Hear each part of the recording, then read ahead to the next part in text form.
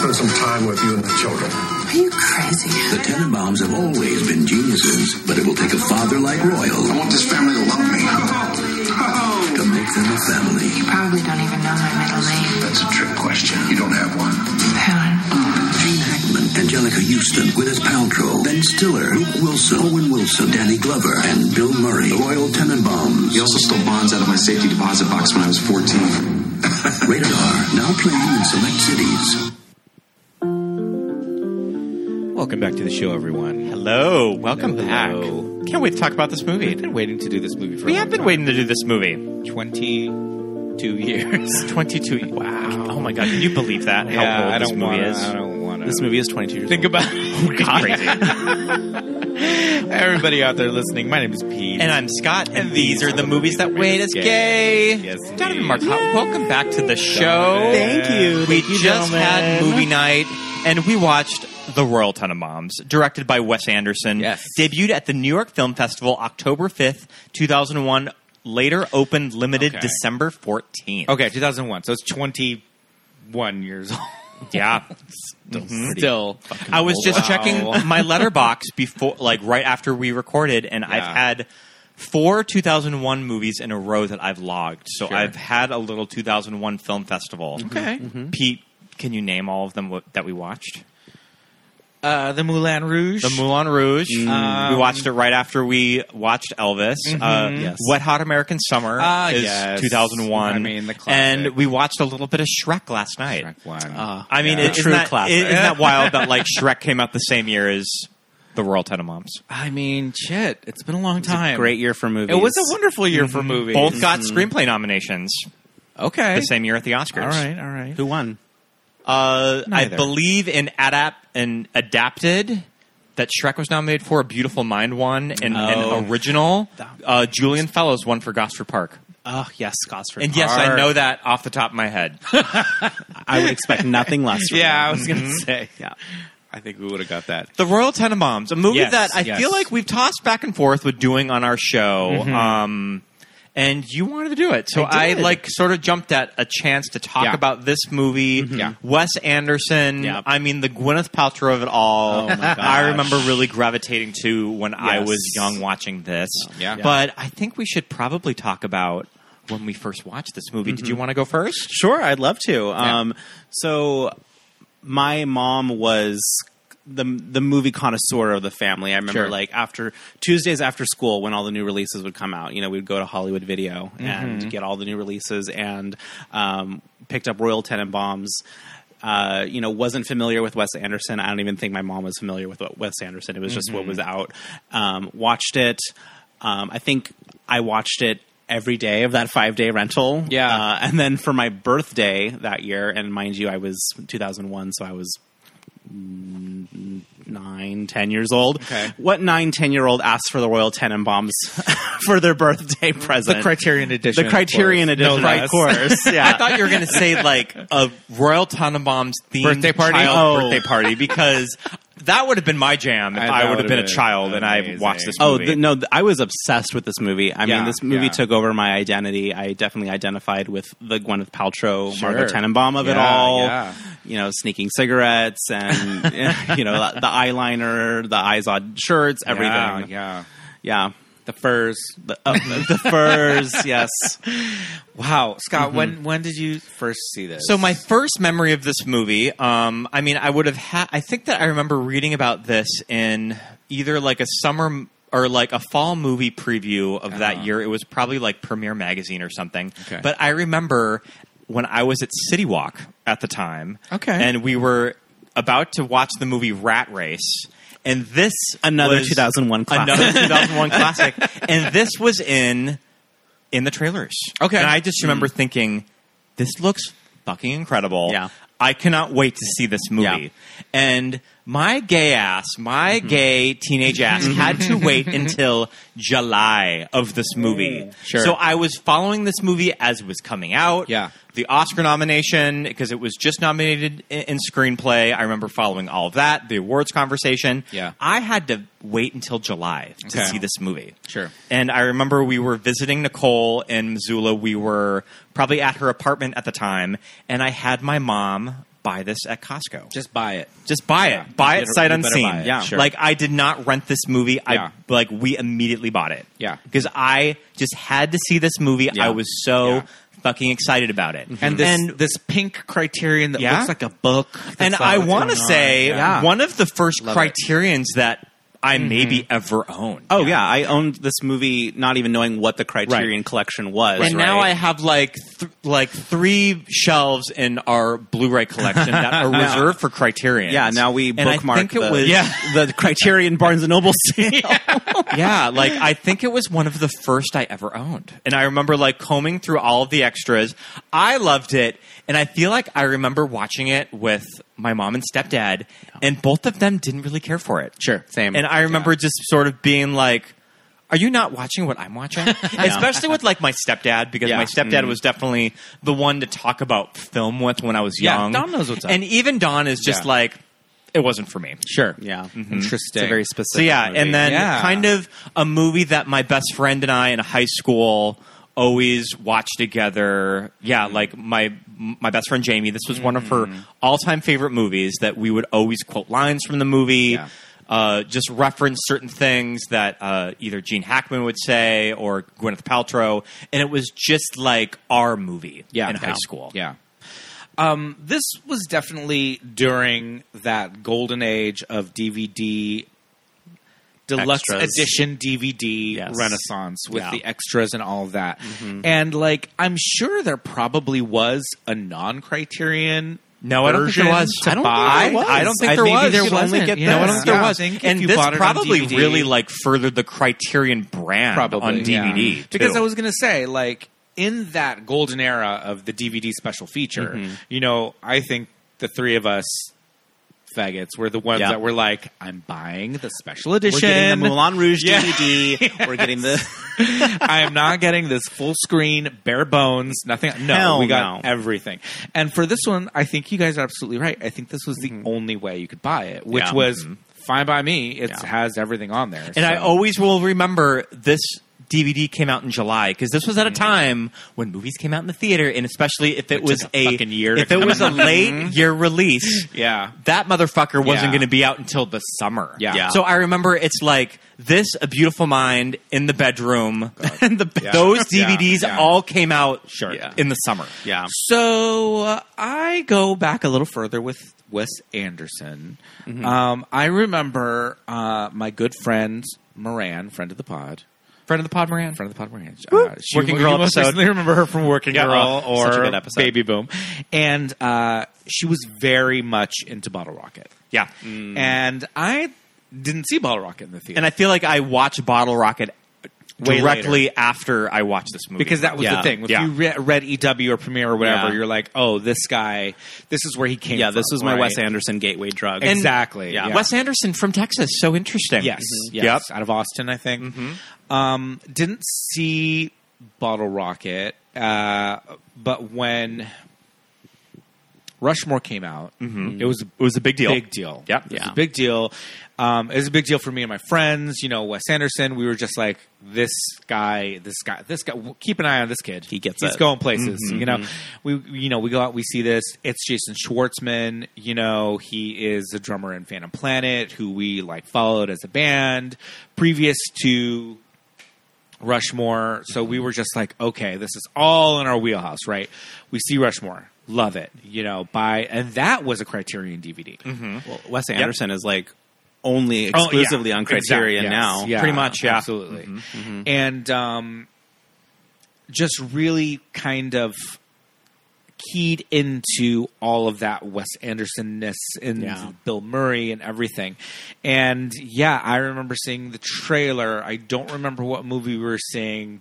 God, It wasn't Rat Race. it was not Rat Race because I did not see that in the theater. It may have been, I don't know, but Charlie's Angels, what would it have been? You know, and I'm sitting there and I see this trailer and I just like, I feel like I had my elbow in like my best friend, like Damien's ribs the entire time the trailer's on. And we were just, I don't know what movie it was. And I remember after the movie going, we have to see that Yeah. movie. Yeah. That trailer we just saw. Yeah, it was the same way. looks amazing. Of that when I watched it, and it's one of those trailers that when you watch it, you're like, I need to see this movie now. And we were like, this movie is made for us. Yes. Like, this is made for our people. Absolutely. Like, we know what this story is going to be and who these people are and all of that. And, saw it in the theater, loved it, immediately bought the DVD when it came out and watched it hundreds and hundreds. I also bought the soundtrack before I saw the movie. Sure. Oh. Yeah. I want to say You've that I always been bought a big it. soundtrack guy. I bought it Which we before know. I saw. I even want to say that I bought the soundtrack, like probably right when we got the disc. Okay. Too. Yeah. Yeah. Great soundtrack. Great. Probably picked it up at like Rockin' Rudy's in Missoula. So good. Yeah.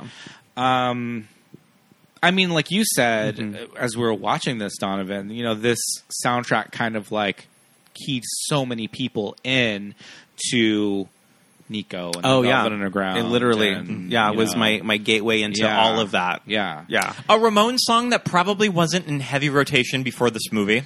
Yeah. Too. Which is crazy because it's so good. So good, and I think that's just like it's like when Wes Anderson is that kind of director that just kind of everything is exactly what it's supposed There's to be. intentionality in everything. every single scene. Yeah.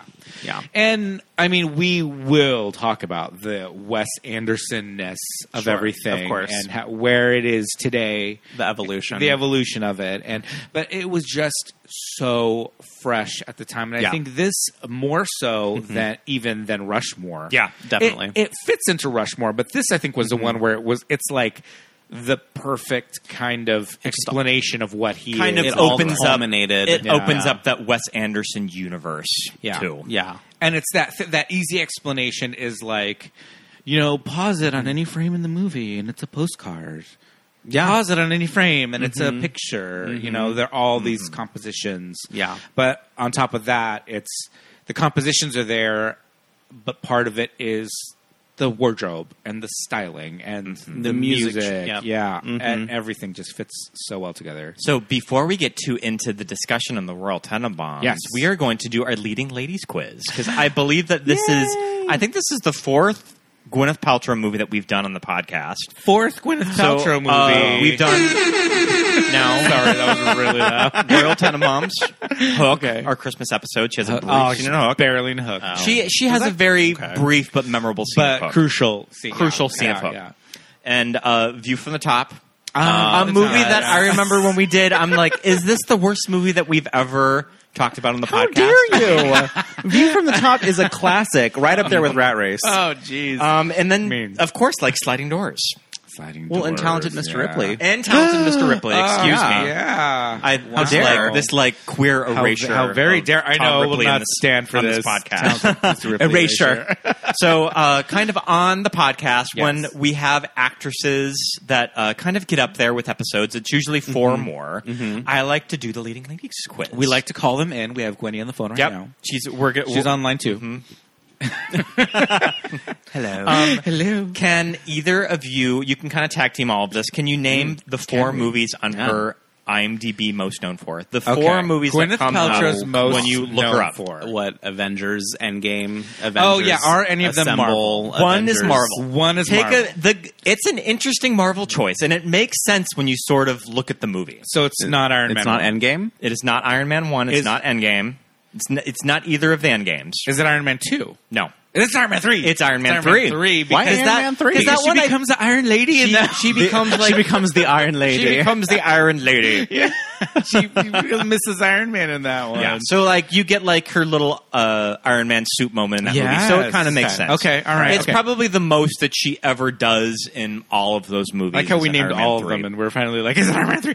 Okay, so Iron Man 3 is one of them. Okay. Now we got 3 more Gwenny movies. Shakespeare in Love. Shakespeare in Love is there. The Oscar Shakespeare. win. That's the win. Okay. Number 1. Yep. 2 more. I'm gonna say That she's most... Both iconic. Would this be Gwyneth one of them? movies. Excluding the Royal It's Tenenbaums. not there. It's not Royal No. Tenenbaums. Okay. Even with its kind of stat cast, it's Yeah. not there. Please don't tell me Shallow Hal is one of them. No, Shallow Hal is not there. Is Talented Mr. Ripley on there? No. Okay. Well, it's definitely not Proof. Okay, then it has to be The one where she plays Sylvia Plath. No. Sliding Doors? Sliding Doors is there. Okay, so we have One of my favorites. So we have Sliding Yeah. Doors. We have Iron You Man need 3. to watch Sliding Doors. I really You're do. even like really into British shit. So like, I am. She does a really passable like. and British Well, accent. what did you Anglophile. say it was like very akin to? You were telling me. I mean, I feel like the movie kind of coined the term "sliding doors" moment in just pop culture. Yeah. So, And it's got the Dido soundtrack. It the, has it the in it. Dido "Thank You" song Yeah. was on it. I mean, Okay, it's we just- got. Let's get this to number Okay, 4. one out of the more. way. It's from the '90s. This was a big Miramax push. Yeah, for I was going to say. Swingers. Yeah. No, No, she's not in Swingers. She's in the other one. It's Ethan Hawke. No, Great Expectations. It's not Great Expectations. I love No. that movie. Okay. then that's not a Miramax movie. It's an, No, that's a Get that's, right out of that's town. the most That's Fox. non-Miramax Wow. Miramax movie. Yeah. Seriously. No, I'm pretty sure that's Fox. Okay, I believe you. Yeah. All right. 90s, 90s. Gwyneth. It is a costume period piece. But he already says Shakespeare in Love. It's not in Shakespeare. Love. Oh, Emma. It's Emma. Yep.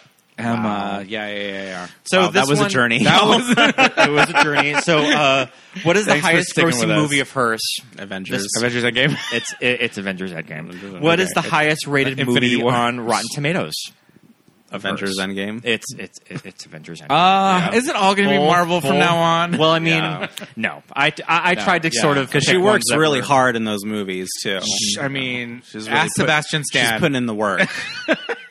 You know, I mean, for as much shit as people give Gwyneth Paltrow, I always stand by her. And I will say, in Iron Man, I think her In the first Iron chemistry, Man. I think her chemistry with Robert Downey Jr. Chef's kiss. is really, Yeah. really good. Yeah. And that's one of those things that Robert Downey Jr. knew when they were casting that no, we need a movie star. Yeah. That like that type of relationship lends itself to Yeah. someone who's just a huge fucking star. Yeah. And I think that she's Love it. really really fun in those roles. Love it.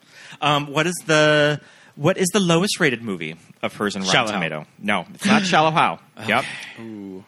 Is it View from the Top? Is she in movie 43? It is not quite View from the Top. View from the Top follows it closely at 14%. This is at 12%. 12%. And she's not in movie 43? Would be shocked to see if either of you have seen it. I have seen it.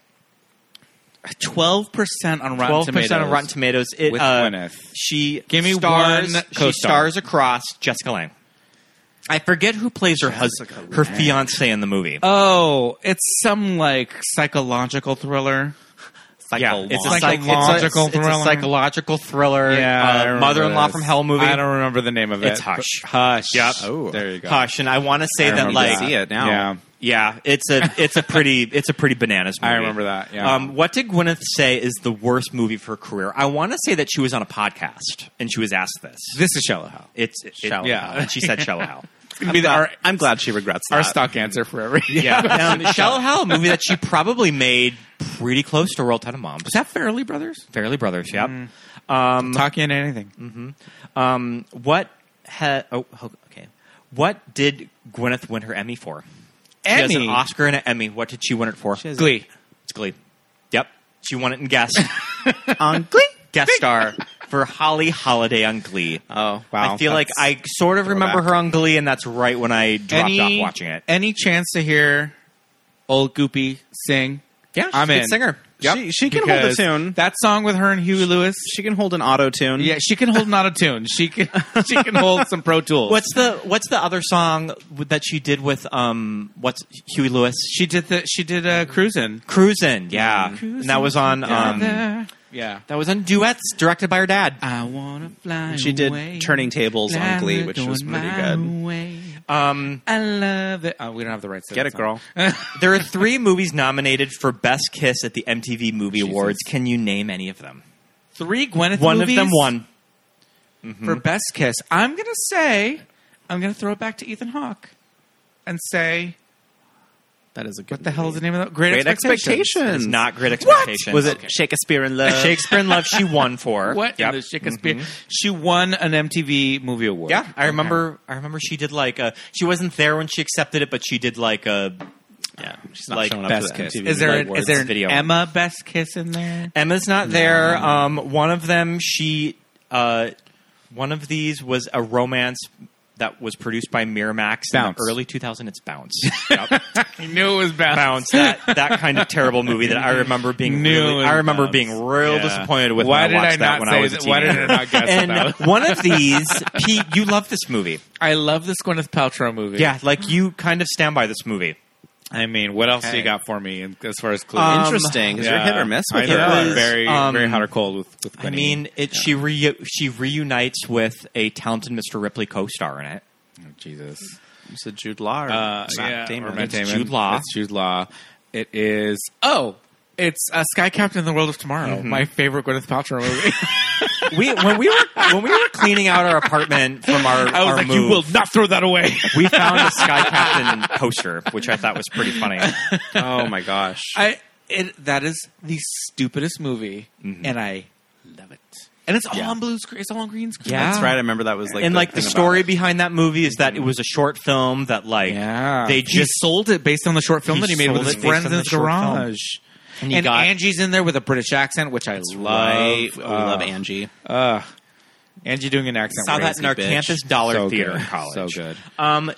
There are two roles from 1997 that she turned down. Okay. Can you name either of them? From 97? Titanic. Oh, Titanic was one of Yeah, them. okay. I don't know if she turned Rose it the down Wicked. or if she just read for it. sure. And I know that when she was reading for it, I believe that Matthew McConaughey was who she was reading with. She was testing with him For Jack. That would be so interesting. So I'm in. probably. I mean, it just would have been a very different dynamic. Okay, but so you never know. Titanic It could have worked. And Queen Amidala. There's another one on No. here that she had worked with this director previously. and it was in 1997. Yep. Okay. I don't know who she previous to 97. Who the hell was she working with? Her dad? She did a movie called Hard Eight with Paul Thomas Paul Anderson. Thomas Anderson. Yep. And she turned down sure. a role in Boogie Nights. Bogey Nights. It was Was she going to be the Heather Graham character? She was going to be Roller Girl. Probably. Yeah. Yeah. No. No. It And has she to be said, Heather. she said, I think that she told the story on Stern about turning it down. My grandfather, who I was very close with him, and he was pretty conservative. I just thought I can't be totally naked like giving a BJ on screen. I'd kill my grandfather, so I didn't do it. And by the way, Heather Graham was perfect, so it all worked out. But then she went and did this interview on Stern. Well, I mean, this would Stern gets probably everyone, been like though. a few Yeah. years ago. I know. too. But it's like Gwyneth in the studio and Stern's like, look at your breasts. Look at those breasts. That's a pretty good Stern. And it's like Gwenny with yeah. She's got like a turtleneck Yeah. on. She's like, oh, Howard. She strikes me as Howard. very, very prim and proper. yeah, I- totally. she doesn't strike me as someone who's willing to take her clothes off. Well, I don't know. I think that Gwyneth is pretty funny in interviews. No, yeah, you're right. I think she has a certain level of. I know this Gwyneth persona is cuckoo, And that's my thing about Gwyneth is I do think she's in on the joke. but it is cuckoo though. Yeah, it's But crazy, but I think Gwyneth No. is fully in on how ridiculous the entire image is. Fingers crossed. I Yeah. think that what's that show on Netflix with Ben Platt where she plays Politician? his mom, the Oh, yeah, politician. Politician, yeah. I feel like that is the closest to what she is like in real life. Okay. Just this aloof, rich bitch. Yeah. Yeah. Speaking of aloof, rich bitch, what language is she fluent in? Spanish. She's French. She is fluent in she's Spanish. probably That fluent is in the Spanish truth. because I know that Yeah. she's been on Mario She is. Batali's She is fluent. in show. Spanish, yeah. It is French. Yeah, she used to frequent the south of France when she was a young Okay. child. There are listeners. There are videos on YouTube of Gwyneth Paltrow speaking perfect Spanish on talk shows, and it's kind of fierce. You know, kind of a missed opportunity of her career. I know that she doesn't work a lot. She kind of is this mogul. But I could see Gwyneth, kind of like Jodie Foster, of just doing a French movie. Yeah. A French or a Spanish movie. Yeah. She'd And go work just with Almodovar. Oh yeah. Yeah. Why not? I mean, Jodie Foster's fluent in Spanish, and she did a very long engagement. I'd love to French. see her do a French movie with Yep. yeah, that'd be fierce. But yeah, Yeah. but can just do an entire role Yeah. in Yeah, a foreign language. Yeah. Like to see Gwyneth kind of for I mean, she doesn't work a lot. I think The Politician was probably the last project that Yeah. she's been in, but I could see her doing something like that. All right. Can you for our one last more. question? Last Can you question. name all of the major celebrities that she's dated? I was just trying to make a list. Oh, for fuck's sake, Chris Martin. Chris Martin, married to. Yep. That's okay, Siri. Don't worry about It's it. okay, Siri. Well, Brad. Pitt, Brad. obviously. Yep. I don't know. Lenny Kravitz. Do you know who her current Hank husband Azaria. is? Her current husband? Yeah. Oh, I Brad forgot. Falchuk, who produces Brad American Story. Falchuk, who produces American Really? Horror Story. American Horror Story, yep. Yeah. Anybody else? Anybody big in there that we're missing? There's Ben Ben Affleck. Affleck. They dated around the time Bounce came out. Sure. Apparently, she dated Scott Speedman, which I guess. Okay. Why wouldn't you not date? Yeah, two beautiful, Because that is tall, a hunk of man right there. Yeah. And I also found out, and I tried to Google pictures of them together. Bryan Adams, The Canadian rock singer Bryan Adams. my favorite Bryan Adams, Summer of '69. Wow. Thought that was interesting. And I feel like he's considerably older did than find this. some pictures of them. So yeah, Okay, all right. You better work, Gwyneth. yeah. So it's our Gwyneth quiz. All right, we love it. Thank you for listening, everybody. You both did well. That was the show. Just kidding. that was a lot of fun. We love Gwyneth. We love giving her shit, but Yeah. It's when Gwyneth. she turns She's it, so solid. she turns it. She does turn it. Yeah. And Yeah. this is a movie where she turns it. I mean, And especially for the type of dry role that, not a lot of actresses could probably nail all these lines and not just totally feel There's- like a poser as they're doing in it. In a parallel universe, who would be cast in this movie? This is probably one of those things that the role was probably always intended for Gwyneth. Sure, yeah, sure, yeah. Maybe like an Anne Heche. Okay. Ooh, and Heche would be a really good Margot Tannenbaum. Yeah. But if this movie came out like 3 years earlier, Yeah. She probably would have been a little too old for this in 2001. Well, actually, Margot, if you do the math, Margot's 34.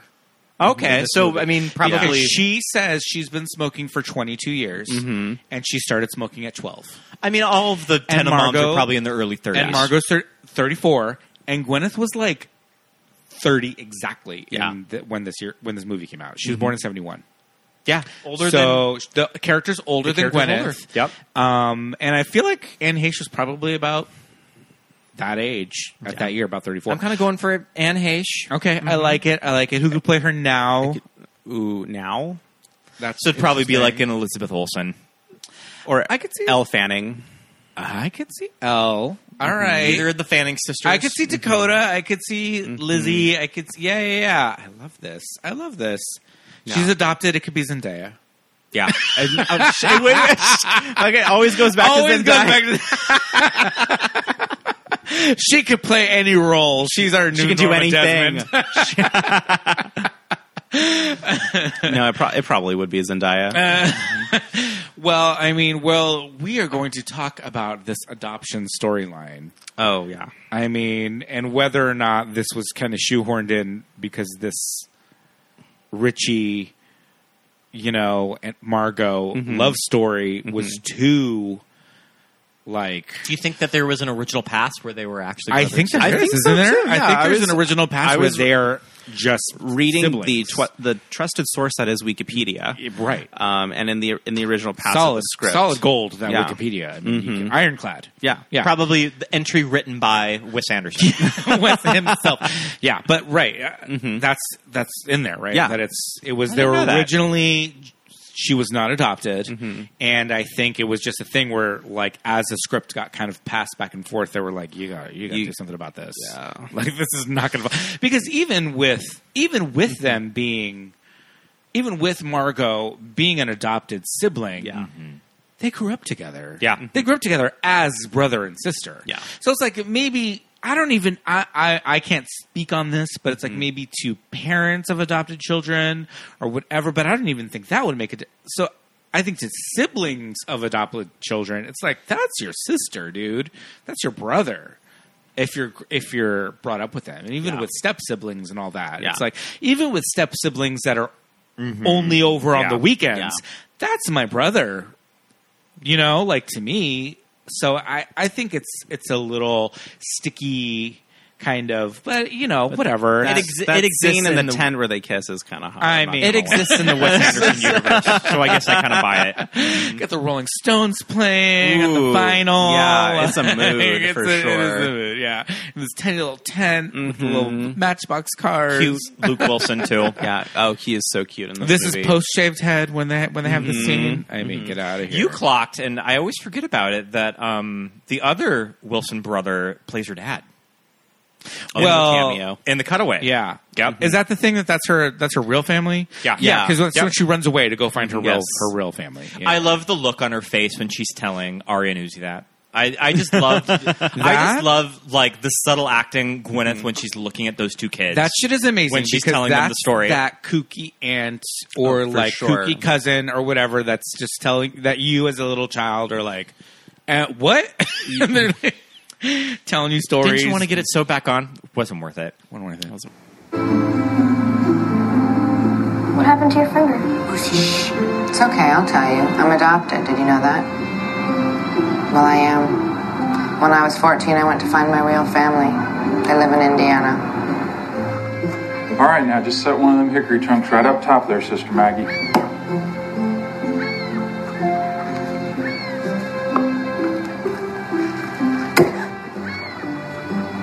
Did you try to sew it back on? Wasn't worth it. Some of her line delivery is just Yeah, it's really It is good. really good. so good. Yeah. I mean, she's obviously we're like sticking on Gwyneth, but like Yeah. there's a lot of really good performances in this movie. Yeah, so many. And I Not the think least that of which Angelica Houston. Angelica Houston Oh, really yeah. good in this movie. Turning it out. And I know that Gene Hackman was Oh, yeah. interesting because Gene Hackman initially did not want to do it, and I had read the potential backups were Michael Caine and Gene Wilder. Sure, Gene But Wilder. Gene I Wilder think would have been that it was interesting. written for Gene Hackman. Hackman. Sure. Yeah. Hackman. And I think that once he signed on, a majority of the cast sort of when Gene signed on. Yeah, they were like, okay, They so this is followed. going to be an A-list movie. And I know Yeah, that yeah, probably both Gwyneth and Ben's availability in the early 2001 when this was shooting was probably pretty limited. Ben would have just been coming off of directing a movie. So it was probably just like, you got me for these certain days. Yeah. Oh, And Ben they- Stiller. I'm like, They probably yeah. had to shuffle their Sure. their Yeah. filming schedules around because he the had just ball. come off Zoolander. Yep. Sure. What's interesting also is like this movie kind of predates the Wes Anderson stock players. Yes, right? yeah. You know, now Yeah, we absolutely. see familiar faces in all of his films. Yeah. But this is one of the few where like this cast just Yeah. assembled for this. Just, Right. I mean, But up to this point, it was just the Wilson brothers. Wilson It's brothers like, and- okay, we know the and Wilson Bill brothers Murray. are coming, And Bill Murray And now from at this Rushmore. point, Bill Yeah. Murray had come in from Rushmore. Yeah. But then, yeah, you're absolutely right. Bill After this, Murray it's like Angelica also- Houston, like all these people. Are Bill just coming Murray, if back. there was ever a chance to give him the Academy Award, it would have been for Rushmore. yeah, As a great Yep. performance. Yeah, Yeah. yeah, absolutely right. Yeah. That Forget is like so Lost in good. Translation. No. Like Yeah. it like probably should have been for that I think movie. it should have been for Rushmore. You're right. You're right. Yeah, I think that Gene Wilder would have been an interesting choice, especially because Royal Tenenbaum is such a son of a bitch, An of SOB. a character. Yeah. I like that's the term that the movie settles on of how to describe describe him is that he's a son of a bitch. Like, I don't think you're an asshole. You're just a son of a bitch. I love it. Yeah, but I love the fact that he says like I'm kind of an asshole, Yeah. and that's just kind of my thing, and everybody Yeah. knows it. Whatever. So Gene Wilder would have been an interesting choice because people just have this idea in their head of Gene Wilder course. just being this like benevolent Willy Wonka. Yeah, Willy but Wonka also, character. from what I've read, kind of a son of a but bitch. maybe he is but also a son kind of of a a son of a bitch in real Yeah. life. I know that when Yeah, when yeah. Terry Garr talks about working with him in Yeah. Young Frankenstein, she does not really have nice things to say about him. Sure, Yep. sure. Yeah. But yeah, Gene Hackman is just kind of an inspired choice, and Yeah. his, especially when he's in scenes with Angelica Houston, so good. I mean, yeah. That we talked. I mean, I blurted it out as we're watching it, but the scene where he kind of sneaks up on Angelica Yes. Houston and he's like, "I'm dying. I'm not dying." Yeah. Yeah. And she just like loses it and slaps him for real. And it's like that scene. It's like it's Gene Hackman and Angelica Houston just like going at it on the sidewalk. there's so many scenes in this movie where it's actors playing, dialogue volleyball with each other. Yes. Yeah. Just back and forth. Yeah. Yeah. Something that I think is really interesting is I feel like there's a lot of queer coding in this movie too. I don't know if you pick up on that. We should talk about this. We should talk about that. Yeah. Because this is something that I feel like so many people latched onto this movie just in general, right? This movie launched 1,000 like basic ass bitch like Margot Tenenbaum, Richie Tenenbaum costumes for Halloween. Well, and also cute, kind fine, of like great. an early when you're getting into film when you're a teenager. Wes Anderson's just kind of one of those auteurs that you can just sort of latch onto just because a lot of his his aesthetics are just so just bold choices. But for me, anytime I see Margot and Richie like at a Halloween party, they're just the basicest, whitest, assest couple, right? But the caucasity of it all, the caucasity of the two of them, yes. But so it kind of everybody has something to latch onto in this movie in particular. But I do agree that there's a lot of so let's get into that. Yeah, I think for each of the kids, there's just an otherness about them, and I think it goes back to they're child geniuses who they grow up, they're stunted, they're in this arrested development, but there's an otherness about each of the three of them where they just don't quite click. They don't click with each other. Right, they certainly don't click with society. I think in the movie it makes it pretty clear that Margot is bisexual. She has in the her montage, Ramon's montage, right, where she has her little lesbian phase. But even with Richie and Chaz, there's something about their isolation, that I think and I could be projecting, right, right. But as a young queer kid growing up, I identified so much with their isolation as individuals and not really fitting in with the family unit and not fitting in with society. Yeah, absolutely. Yeah. And you even see it with Owen's character. What is Owen's character's name? Eli. Watching them from across the street, and I always wanted to be a Tenenbaum, and just kind of like not really kind of the life that he had was just like, well, I just live here with my aunt and I sleep on this, rollaway bed and all this stuff. And that's the life that I want. That's over there. That's across the street. Because he sees them growing up in this decadent house and this generational wealth and, a loving mother. But there's, so much dysfunction in that as well. Yeah, totally. I love that. And I think that's absolutely right. Because, there's... It's the otherness that that they all have, and the whole child genius aspect of it. And I also think I really kind of think the unfulfilled potential theme of this movie is really interesting. Yeah, is just sort that does resonate. Child geniuses that were in probably like the gifted programs that when they get older, as a gifted and talented child myself, who is staring at 30 this year. There is a lot in this movie that resonates and hits hard. There's there's been some deep truths. Yeah, see now that's why it's always good to be the underperforming. Under promise, over deliver. That's what. That's my motto. There's a meme going around that I just saw today. I'm going to see if I can dig it up in my saves because I saved it, and it really hit me about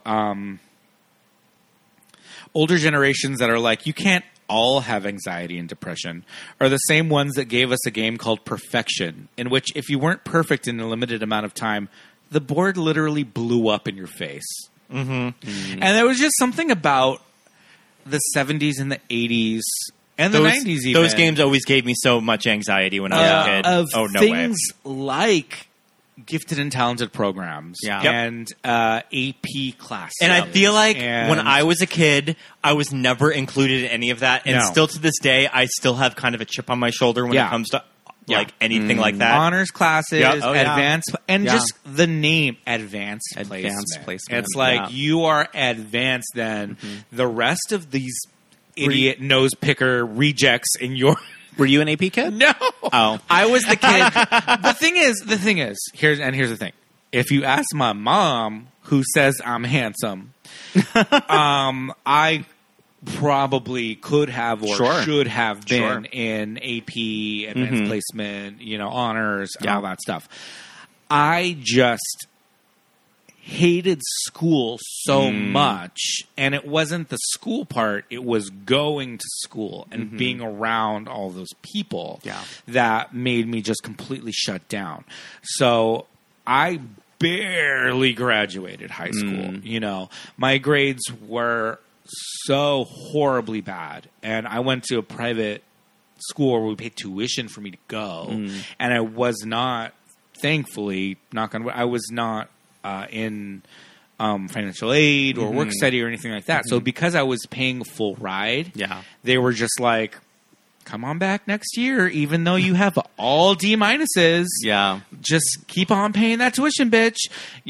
But I was such a poor student, not because I didn't know the work or whatever, but it was because it was just so bad for me environmentally to be there and all that stuff. And so that's a whole other thing with bullying and all that. Yeah. But were that not the case, and it was just hey, I could just actually be myself and not worry about all that and focus on my studies, I most likely probably would have been in some sort of, advanced placement or honors or something. But what did happen was, hell no, I barely graduated.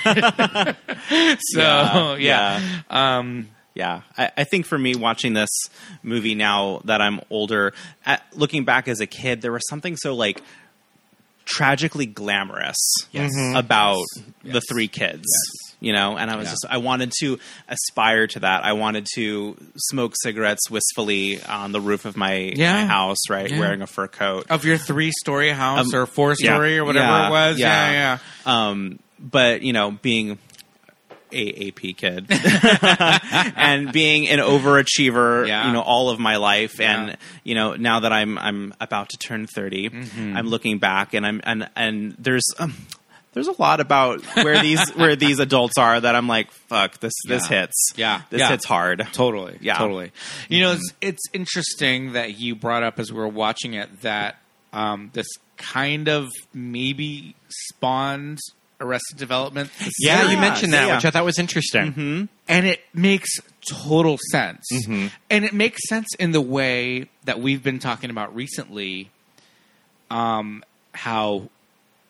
Friends may or may not have been spawned off of Singles. Yeah. I think that we were discussing both Singles and Reality Bites. And them just saying hey, we can work this into and kind of filter it down. And Friends, obviously, I think it's a really funny All show. of those characters are sort of its own thing. I will stand by Friends. That's the hill. That is the hill I'm going to die on. That Friends is a good show. Y'all heard it here first.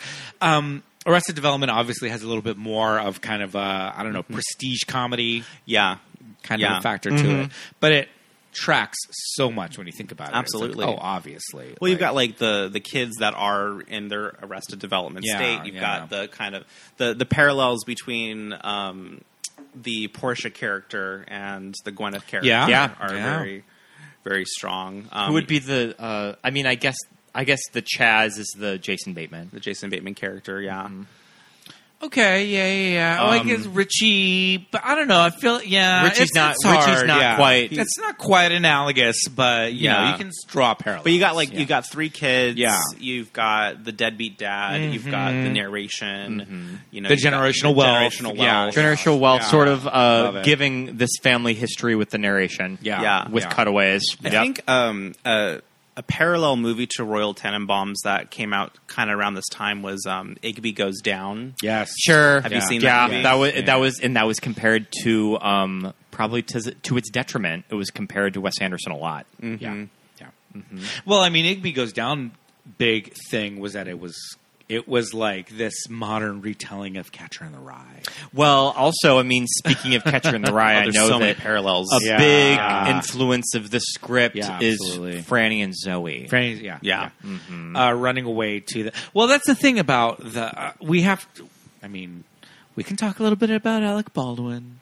So I was kind of finding kind of an interesting, shady piece of kind of trivia about this movie that Alec Do has tell. claimed that the narrator was never intended for the movie, and something that the studio suggested, and they brought Alec in for. What? Wes Anderson has denied this. I don't believe that. And that apparently, when you look at early drafts of the script, the narration is present. because Yep. the chapter. The prologue. The books are there. The How would that chapter- prologue yeah. work without No, narration? But yeah, I don't Alec, know about this. Alec Baldwin kind of. I think that he said that at one of the Tribeca Film Festivals. I don't know about this. Yep. one. hmm I don't know about that. I'm going to jump on Instagram Live right now. I think he's still talking to Woody. Right. Those I think- bullshit interviews with Woody Allen. I think he's still are talking to Woody unbearable. right now. Yeah. I've got Ilaria on on speed dial. I do want to say really quick though Yeah. that the prologue for this movie is probably like one of the best pieces of film. I tried to trim Like- I tried to trim the tried prologue to cut it today into for our the intro. opening, and Yeah. it was too long, and I couldn't do it. yeah. But it's great. And I think right now in 2022, you can't listen to it and just not hear Alec Baldwin. Yeah. But it's fine. But Whatever, Alec Baldwin it's has a Alec. really And good, he's got a very distinctive has voice. a really good distinctive voice. And Yep. he's got the Joe Bluth. Everybody's going to talk like this. Yep. He's got the Joe Bluth voice. But yeah, the narration is it's iconic. It's integral to the telling of this story. And it just I don't know, just it's that thing that when you're watching it, you're just seeing these characters and getting these intros, Yeah. and this is going to lead us into our kind of Wes Anderson auteur Yes. conversation. Sure. You know, Yep. Yeah. This is introducing the Wes Anderson font, which we discovered was Futura. Yep. Not Helvetica. But it is a good sans serif. You know, you get the Wes Anderson font, you've got the people looking directly into the camera, doing their The cast of characters. business. Yeah. Everybody sort of wears their costume. Yeah. Yep. Yeah, they have their uniform that they wear. You know, the music is very precise for every scene. It's very intentional, and it's in how it's picked out. I think that was a big turnoff for a lot of at least older people like our parents. Right. Of when you see them, like, why are they wearing the same thing? What's going on with the costumes? What's going on? Yeah. Yep. Mhm. And I think the theatricality of it, That's too, exactly what it is. Yeah. Yeah. Because I think people of a certain age or generation, if they're coming from this like post 70s realism Sure. Yeah. in film, then they see this movie that is so intentionally a movie. Yeah. Right? Yeah. It's kind of like, Lives in wait, its own that's kooky not- universe. This Yeah. is not what Francis Ford Coppola taught me what a Exactly. good movie is. Exactly. You know, this is a throwback to, and I know this got a lot of comparisons, especially in the intro, to something like The Magnificent Ambersons, Yep. which, if you watch that movie, is nothing like The Royal Tenenbaums, but has an intro scene. Exactly. that- And concerns a family Yes. Yeah, that's yeah, yeah, dysfunctional. yeah. So, yeah. And it has Agnes Moorehead from Bewitched. I've never seen. most importantly. I've never seen the Magnificent Ambersons. It's I need to see it though. It's is it Orson Welles? No, It is Orson It Welles. is Orson Welles. Okay. And I think it is. You can watch it on Criterion Channel. There you which go. I will give you a login for. I think of a lot of. I remember watching the movies of Tati, like Jacques Tati, Jacques Tati, Yeah. like Monaco. Yeah. I think that Yeah. kind of Wes Anderson probably referencing movies like that coming from Right. Europe in the 60s like that. Yeah. Right. And all of his films were, at least up now going forward, they all kind of have that 60s, 70s Yeah. feel to it where it's like, unless it specifically calls in, and Royal Tenenbaums, it does say it takes place in 2001, but, you know, the style is anything but modern. Right. Yeah.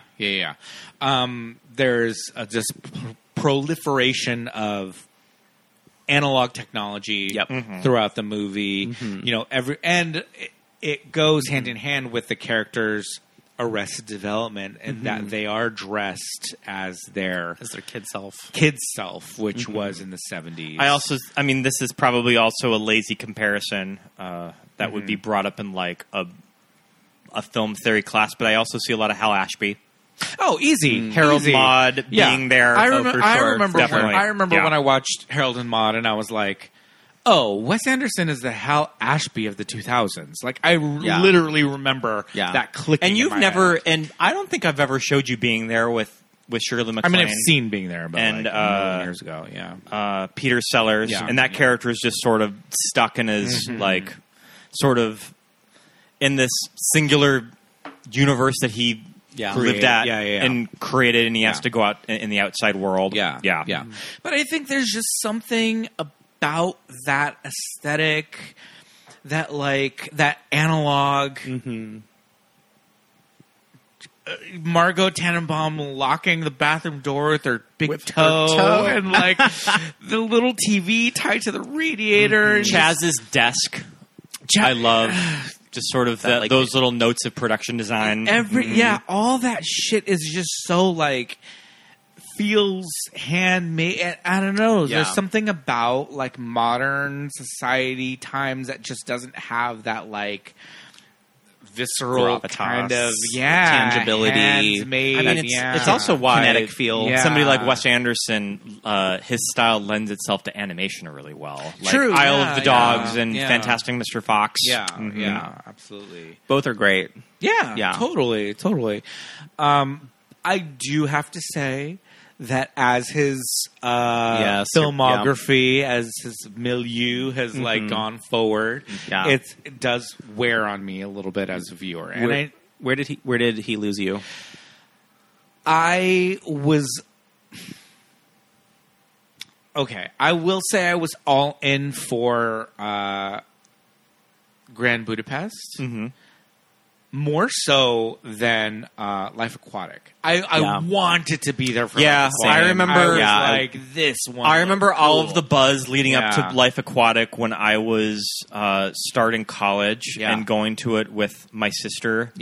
And just being like, I really wanted to love it. I'm just gonna tell people that I loved it. And there's like Sigur Rós is in there, like as like score. The ending has all of that cool animation in it too. Stop motion animation for the undersea creatures, like all this shit. And like I'm here to say, like I'd like to revisit it. The cross section of the ship, like, all that shit, great, right? Kate Blanchett, love it. It also really underperformed when it came out. Did. Like it was, I think it lost a lot of money, and I think that was his last movie that he did for Touchstone. The Portuguese Bowie covers, great, you know, but all together as a whole, we're comparing it nonstop in our heads to Royal Tenenbaums, you know. I think Grand Budapest was there. It's his most like awards success that he's ever had. Yeah, exactly. I remember really liking Moonrise Kingdom. Yes, Moonrise Kingdom was a good dip back up. Yes, yeah. In terms of, I think, accessibility. I don't think all of his films are accessible. I think Royal Tenenbaums is an accessible film. Rushmore is certainly accessible. But as we go along, like I couldn't stand Darjeeling Limited. I think I liked Darjeeling. I think I saw it twice in the theater. I didn't care for it, and I remember and we talked about this earlier. French Dispatch. I turned off halfway through. None of the three of us finished this movie. I think we got to like the first 20 minutes of it. We turned it off real quick. There was just something about it that it was so dense and talky. We get it. I'm just like, I can't focus on this right now. Yeah.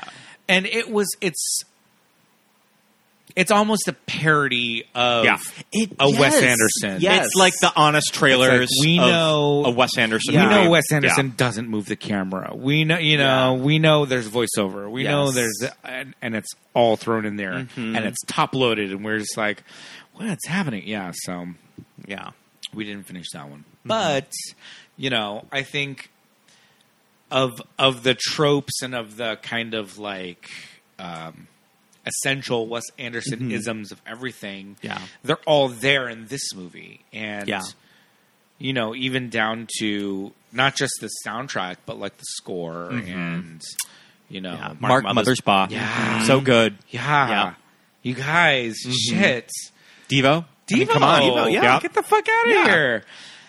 And in 2001, that was like, okay, all right, he did okay. Mark Mothersbaugh did the score for 13, the last movie that you were on. That's wow. Come back on with another Mark Mothersbaugh. There you go. Score. All right, we'll do the Rugrats movie next. Yep. Oh my god. I'm in. Can you imagine if we did the Rugrats movie? I mean, I guess actually we could. I think that would be awesome, actually. Is that in Paris or is that a different movie? Oh, Rugrats in Paris. Ooh, that's the whole that's the gayer of the that's two. Even gayer. Okay. Yeah, I just remember when last season of Drag Race was going on. Who wore the beret in the? Oh yes. What? Oh my god, what's her name? I don't remember. She's from Fresno. They all bleeded together. Lady Camden? No. Oh no. Yeah. The pastel princess. Oh gosh, it's gonna bother me that now. One.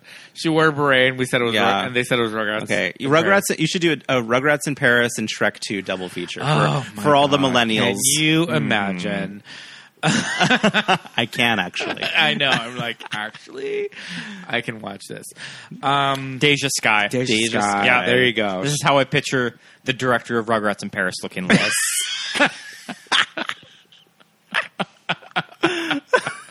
Oh, for crying out loud. I mean, I'm here for it. This is beyond my time in the opposite direction, but it's okay. So, we talked a little bit about the generational wealth in this movie, but I want to get into some nitty-gritty of this. For sure. Because there's some, like, funny-ass shit going on. Yeah. And I know everything is so super intentional in this movie.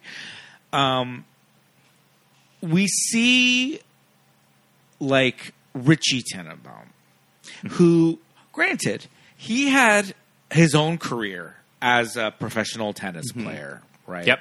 He threw it all away because of his love for Margot and her marriage to Bill Murray. So he had some of his own money at some point. Yeah. I would imagine, a great deal. And then he decides to live the rest of his life on a cruise ship. Yeah. At But first, this I thought is not a Carnival I cruise, thought it no. was like a charted boat for him, but no, it's like it's like a little mini cruise Because ship. there's little, like, senior citizen rich people on this boat. No, this was like some Queen Elizabeth II. Like, this is a QE2. This is the QE2. Yeah. You know, Richard, Dennis Quaid and is getting married. Yes. And I'm just like, where is this fucking dough coming from that this motherfucker is just on this chartered cruise? He saw both the narration said he's on both poles. He saw, he went all over the world on this boat with his, like, pocket pepper shaker for his goddamn Bloody Marys. Yeah. And I do love that. I was going to say, I don't know, I have a love-hate relationship. No, I love the fact that these characters have little esoteric bits that aren't even called out in the movie. That when you watch them as many times as the three of us have watched them, we all know, obviously, Richie Tenenbaum drinks Bloody Marys. Yes. Duh.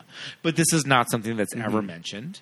Yeah. You just, if you watch it, you see it. Everywhere I suppose he goes, that with Margot, it's the Izod. Or no, it's the Lacoste.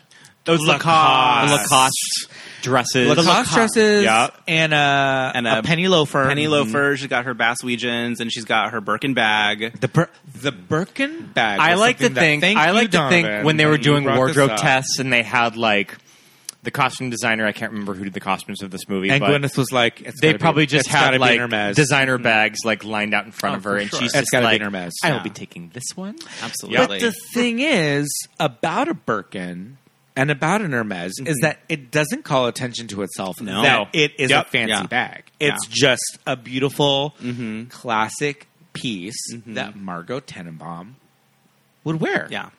It's that quiet luxury. She's Yeah. wearing penny loafers and a Lacoste dress, like shirt dress, and a fucking And she's rocking $20,000 bag. $20,000 bag. Yeah, as one, and also in a fur coat, which is probably Yeah, like yeah. $50,000 Yeah, yeah. right there. Yeah. that was something to me that, like, watching this movie and just being like, wait, so there's a ballroom in their house? The house is insane. The artwork is insane. You know, and the artwork, which is in the movie, it's Richie's. It's all Richie's artwork. Yeah.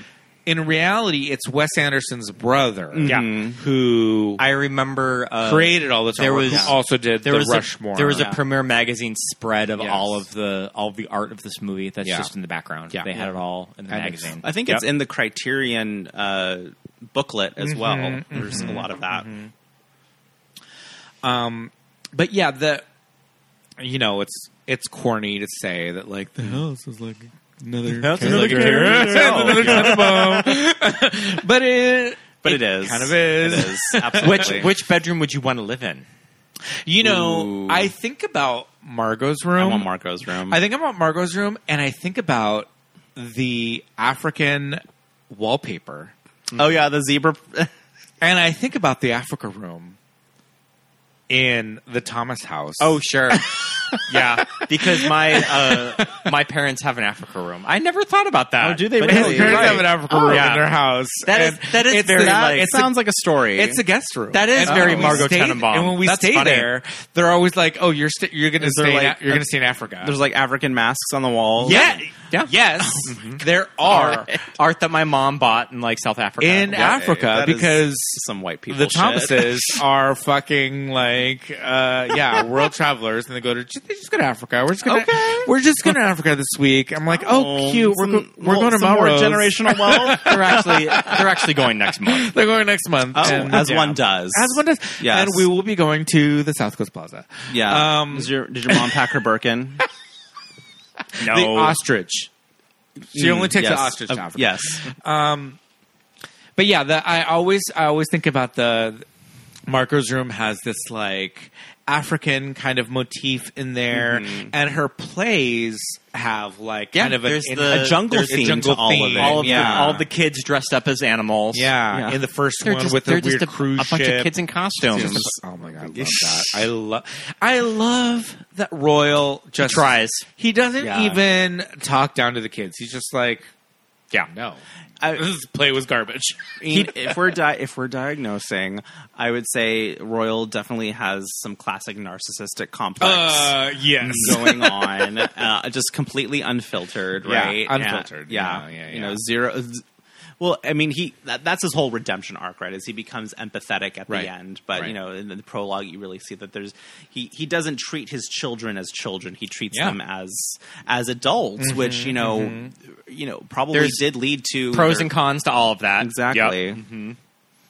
Yeah, the way where he constantly refers to Margot as his adopted daughter. This is my adopted daughter, Margot Tenenbaum. Yeah, all of that.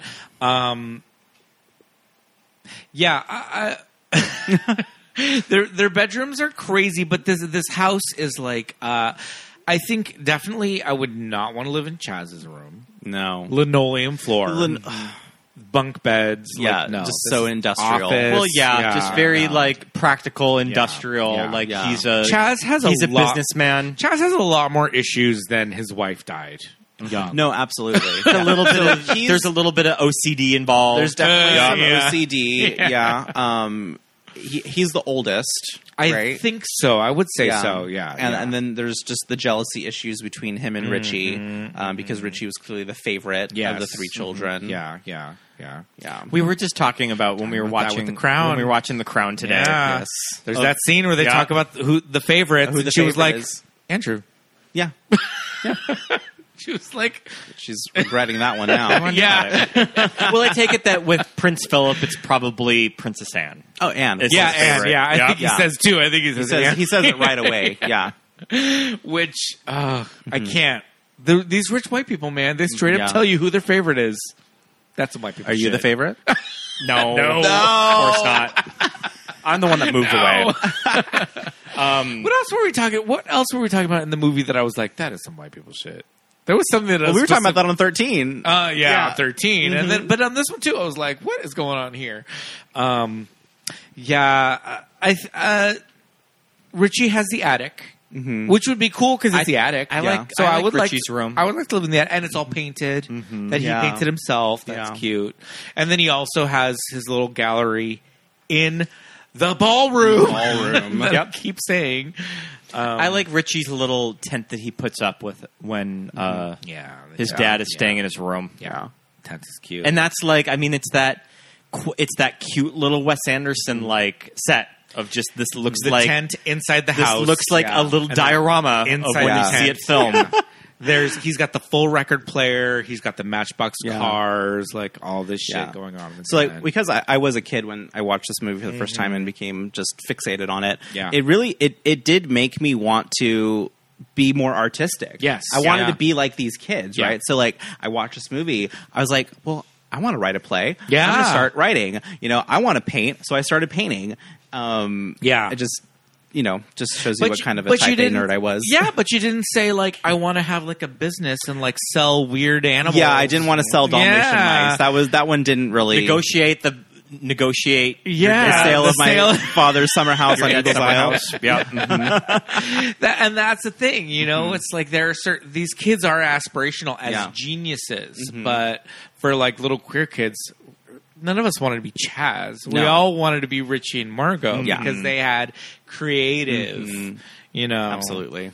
Like, I mean, I feel like we all wanted to be either Richie or Chad, but I feel like Richie or Margot. Or Richie or Margot, but I feel like I've always related more to the Eli character across the street. Oh. That's always sort of been me, too. Well, you wanted to be a Tenenbaum. Now I feel like a Chaz, but that's because I got some daddy issues that I'm still working on. Oh, yeah. I mean, that really, though, is the heart of this movie too, is Royal's redemption with specifically with Chaz. I think those are the scenes at the end when when Chaz and Royal are kind of like finally getting on the same page, and the boys were I love that line when they find out that he doesn't have cancer and they kick him out of the house, and Royal tells Chaz, like, be good to your boys. I hope this doesn't happen to you. Yeah, totally. Because it's like because he sees like you're fucking riding these kids really hard, so you don't know in like 15 years they could just be like, fuck you, dude. Absolutely. Like, I don't want to deal with this anymore and leave. Yeah, totally. So it's like this warning to Chaz, like, don't do this to your kids. What I did to you guys. Yeah.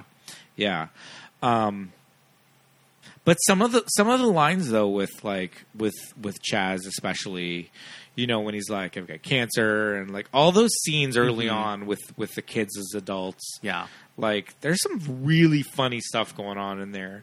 But all the cemetery scenes when they go to go visit the grave of Chaz's wife. And your mother was a terribly attractive woman. My mother was a terribly attractive woman. We have two bodies to visit. Yeah. That's always just we got another body here. Like, hell of a grave. Wish it were mine.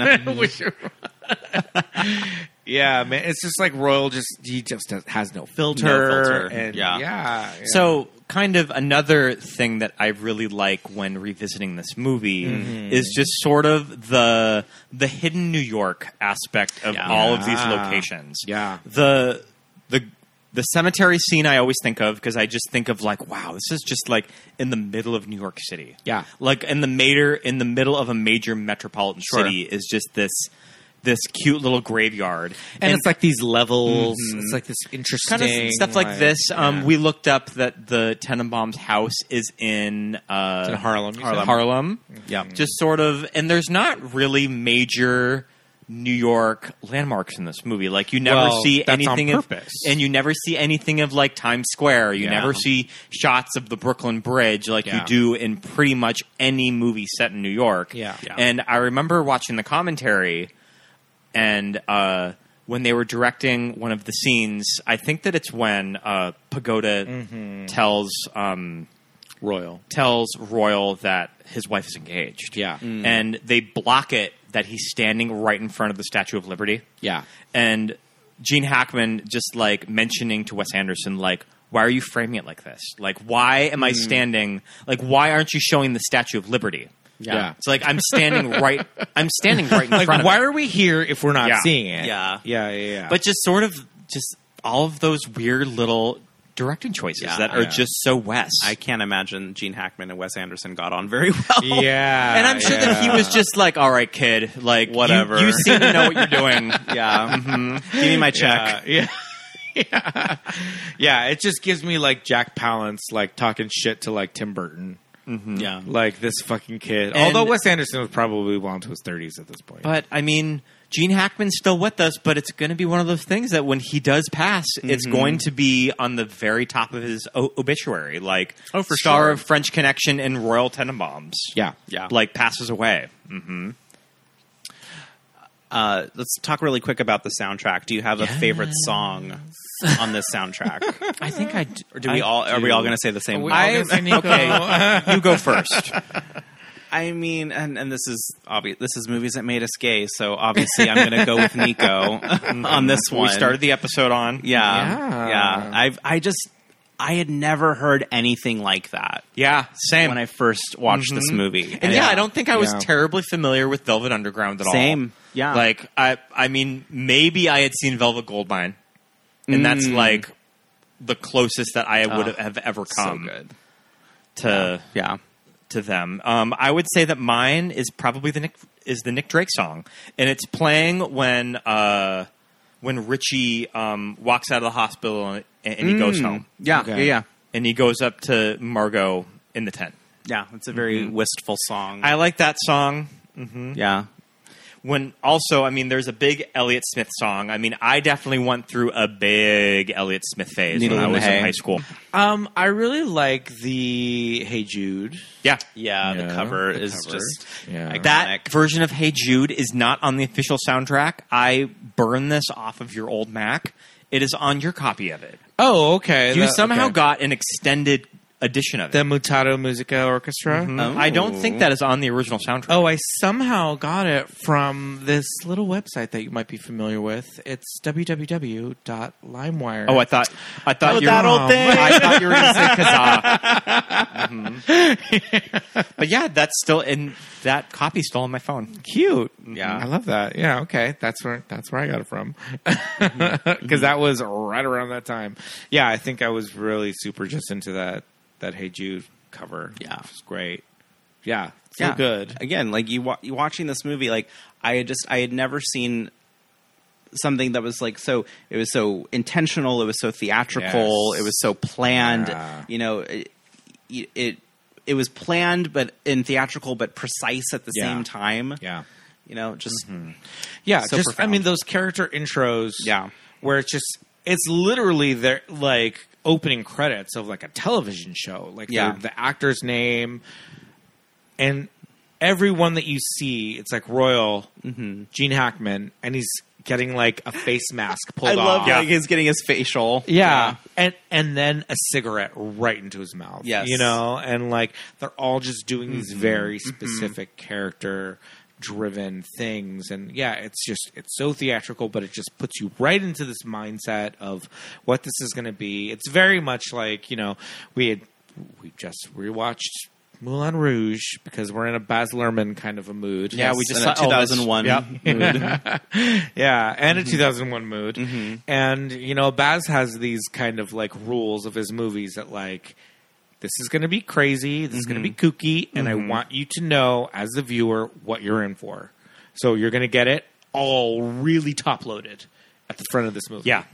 And I think Wes does that with, you know, with those intros and all of that. You know, people talk about, I mean, we've covered a lot of movies of 1999 on this show, but 2001, like, you're right. I mean, especially at this time with movies that September 11th had just happened. So I feel like audiences just sort of wanted escapism. And maybe that there is something about this movie that it is this sort of this New York fable that I think moviegoers really liked. That was it was escapism. Like, there's nothing in this movie that really resembled New York in 2001. It was more of a postcard of New York from like decades earlier. So maybe that sort of had a part of why people connected with this movie when it came out. Yeah, totally. I often talk to you, Scott, about my kind of litmus test for movies that may be a little bit more avant-garde or a little bit more like out of the box.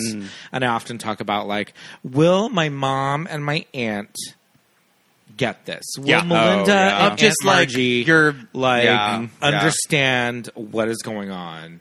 And will they appreciate it? Yeah. I do think that at the time that my mom was a little bit on the like,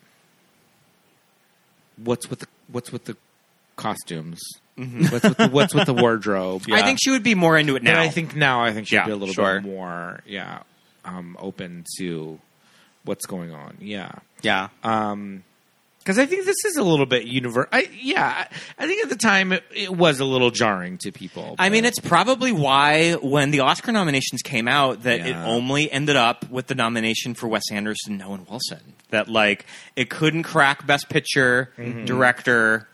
I mean, I don't really know if... I mean, I guess that Gene Hackman had just won the Globe, so he probably would have been the closest actor that could have gotten the nomination.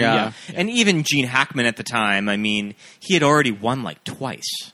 So, I mean, it wasn't going to be the career win because he already had that win. I mean, there wasn't really any love for Angelica Houston. Gwyneth at the time was still going up a lot of backlash. For winning for Shakespeare in Love, so she really wasn't on the table to get any recognition for Margot. And I mean, I think that it just took Hollywood. I mean, until Grand Budapest to really like sweep. I guess that his really accept him. His follow-up nomination would have been for Fantastic Mr. Fox in animation.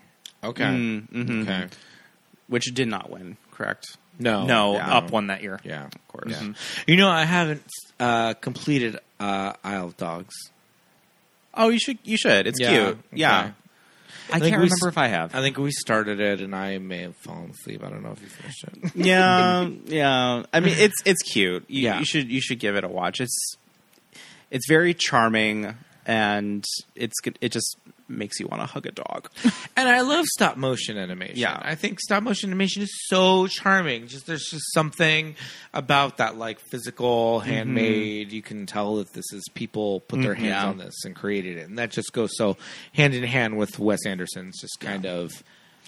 I was just thinking of that. Tilda Swinton's been in a lot of the most recent Wes Anderson movies. Yes. I wonder where she could have fit in the Royal Tenenbaums. Right. There's only 2 female characters in this movie. I mean, I guess that she probably would have been the... should have been the Angelica Houston. The Angelica Houston. Houston. Yeah.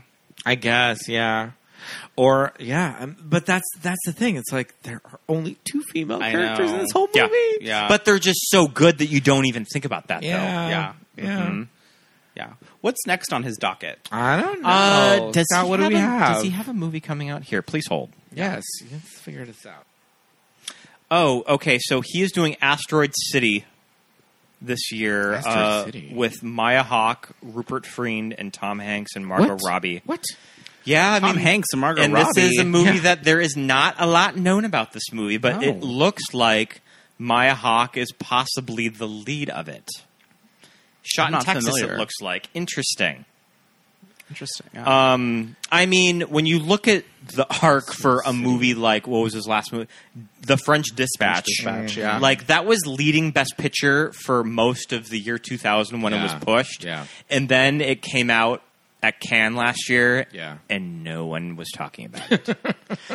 Because they also all turned it off like we did. Yeah. Because everyone actually saw it. They said, oof, this is a lot. Yeah. But I mean, like, I probably need to finish it. Yeah, we should finish it. We'll finish it eventually. All you West diehards out Looks there. like they shot this new movie in Madrid. Okay. Asteroid City? Okay. Asteroid City and plot unknown. This Rumored sounds to like be a love story set in Europe. Starring Maya Hawke. Sounds like a video game. I like that it doesn't have the Wes Anderson stock players in it, though. Yeah, that's interesting. Saoirse Ronan characters is not in this movie. Okay. No Tilda? Scarlett's in it. Adrian Brody is coming back. Right, Tilda is in it. Tilda and Bill Murray are in it. And Jeffrey Wright. All right. Mm-hmm. Okay. Interesting. I'm sure that will probably get a December release or so. Yeah. Or, I mean, who knows? It may even be pushed to next year. Who knows? Asteroid City. Mm-hmm. I don't know about this title. It's giving me 80s video game. We'll see. Yeah. We'll see. But, I mean, is Royal Tenenbaums streaming on anything right now? I wonder. I don't think so. Well, you have to dig up your old Criterion. We have to. Yeah. We have to. I've got one too. If anyone needs it, yeah. Because The DVD though, yeah, sorry, they're guys. all DVDs. The three of ours. We'll check on the old Just But Watch app. This movie is always one that I sometimes go a while without watching. Yeah. And then when I do revisit it, I'm always like, fuck, this movie is great. I remember Right, when we yeah. last rewatched this movie, it was like deep in the 2020 like pandemic. Yeah, And we yeah. just put it on one night when I got home. Yeah. So good. It is. It's comforting too. It's a very comforting movie. Which going back to like when it came out, Yeah. why it connected with audiences so much. There's just something so I don't know. It envelops you in its tone and its mood. Yeah. I think for people who may not be familiar with it, especially younger people, it may feel a little dated, but that's on purpose because of like the analog kind of feel. I mean, to all I of don't know. it. I feel like young people are sort of used to this aesthetic a lot. So maybe it doesn't look dated at all. Yeah, it's true. It's true. But I mean, something like, because it is a movie from 2001, but there's no cell phones and there's like all of that, but it's like things that we love that people that grew up around that time, even people my age who are still younger than these characters, but we all knew things like this closet full of board games. Yeah. The board game closet. The board game closet is iconic. All that stuff is just like, all right, we get that. We When know he this shit. when he picks up the javelina, I always remember the javelina. Where's my javelina? I always remember the javelina that we had in our house growing up. Yeah. Yeah. You Listeners, guys- did you have a javelina too in your house? If so, don't you all remember the javelina in Right your in. house? Because Scotcha remembers. But yeah, I mean, it's all very intentional and, And for fans of Wes Anderson now, I think this is a movie that gets overlooked because yeah. Yep. Yeah. but you shouldn't overlook it. But you shouldn't. No, watch it. But it's one of those things too that Scott and I talk about this. It's a lot of people today are kind of like, it's not on Netflix, it's not on Hulu, it's not on HBO Max. Yeah, this one I'm not gonna watch it. I just saw you gotta rent You gotta this rent one, it. guys. You gotta rent it. Sorry about it. Yeah. But it's like, what is it? $3.99? $3.99. $3.99. Come on. $3.99. Just skip your latte Yeah. for the day. Yeah. Skip your latte. Find your 10-year-old pack of cigarettes that you hid as a kid. and then watch a really fucking good movie. I was That's our thing, telling you guys know? when we were recording our old house on Bonnie Avenue on our porch. Like whenever we go to like Palm Springs or Vegas, we usually get a pack of cigarettes, and they will probably end up would end like up on our porch. And whenever I like find them, I always think of Margot. Yeah. Of that, like how stale are these? I'm gonna have one. I'm gonna have one. I'm gonna smoke one. I've got a stash somewhere too, for sure. Yeah. She had it in a little saran wrap. So Yeah. that Keeping it fresh. kept the freshness in there. But yeah, I feel like don't be afraid of movies that are not readily available on your streaming services. Yeah. You know, seek them out. There's so much shit out there, and something like this, like we said, it's $4. Come on, $4.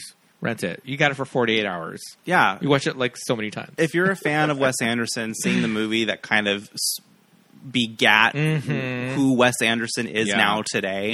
Yeah. And you will see things like Arrested Development, and you will see things, you know, like there's parallels for sure. Yeah. So we strongly recommend watching this movie. if you can. It's gay as hell. If you like, die and come back as one of these characters. Who do you think you are? Oh, jeez.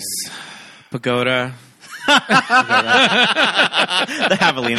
I think of the javelina's head. Uzi. I don't know. I mean, we all want to be Margot, but I would say, you know, I think there's something really charming about the Angelica Houston character. Yes. Like she's a boss. Yes. She raised 3 kids to be geniuses. Yeah. She is an archaeologist. You know? Interracial couple. Absolutely. So cute. Yeah. Love it. Yeah. Danny Glover. We love Yeah. that. Yeah. We love to see that. Yeah. I mean, I feel like I always just relate to the character of Eli, especially like growing up that like at my friend's house, I was probably just the one that Scott would eventually like wander in to like just like weekends after school. I can come too, right? Yeah. But yeah, When Royal's like, why are you in your pajamas? Do you live here? he has permission to sleep over. But yeah, I mean, I wish that I had Eli's wardrobe, and I do not have a drug problem. For the record, listeners. I do wish that I had those pieces of art that are in my God, Eli's those are epic. apartment. Those are wild. Okay. And I'll be there with my pink polyester bell bottoms Yeah. as Pagoda. Yeah, just don't stab anyone. I just will try not to stab people. You son of a bitch. Donovan, thank you so much for coming back on. Thank you. So Oh my much. God. We did this again. Such a pleasure. You know, your podcast is the highlight of my week. So it is always a pleasure to be here talking with you two. It's always fun to do movies from the 2000s. We don't do them a Yeah. lot. So Yeah. I always kind of jump at the opportunity whenever Yeah, a totally. movie that did not come out like anytime from like Yeah. 1999 or Yeah. below. Yeah. Well, you got to do movies too that you teaching the children, pop the corn, feed the children, right? We got to do the hidden gems every once in a while. Totally. And it gives us an excuse to hang out with our friends. Yes. Friends. So thanks for coming Movie night. over. Yeah. And thanks for being on the Always show. great. Yeah. But until next time, we will do another episode with you shortly. We'll have to figure out which one it is. But until then, I think I know. Oh, all right. yeah. Don't tell Yep. anybody. Okay. All right. Bye, guys. Until Bye. next time.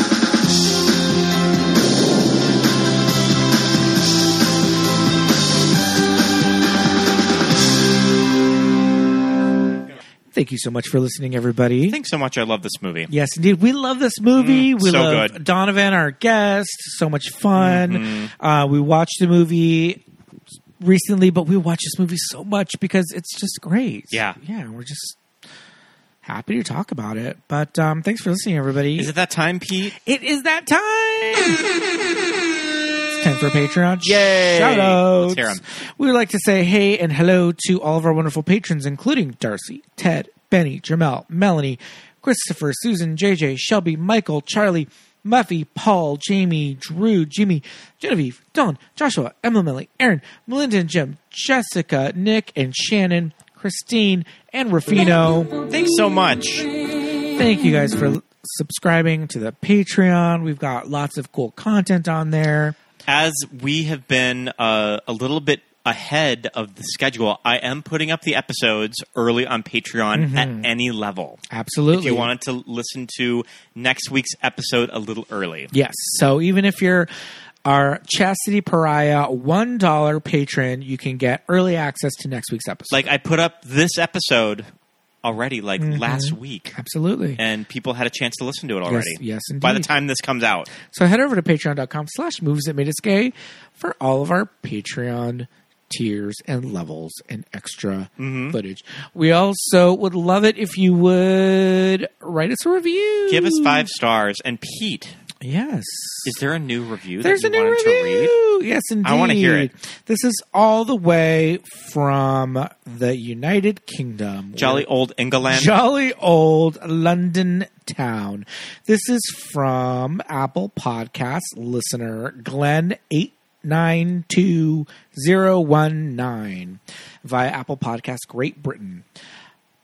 5 stars, hilarious podcast.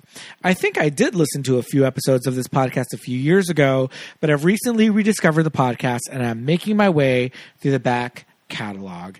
Thank you so much, Glenn 89 2019. Thanks, Glenn. Thank you so much for leaving us a 5-star review on Apple Podcasts, because you know what? Every time those reviews get posted, something happens on the back end and it helps people to find our show. So yeah, we love it. Write a review. We'll read it on the air just like I did right now. I still think it's wild that people listen to us from other countries. I mean, isn't that crazy? I don't know, like, yeah. We've got quite a few reviews in Great Britain and in Australia. In Australia, yep. Yeah.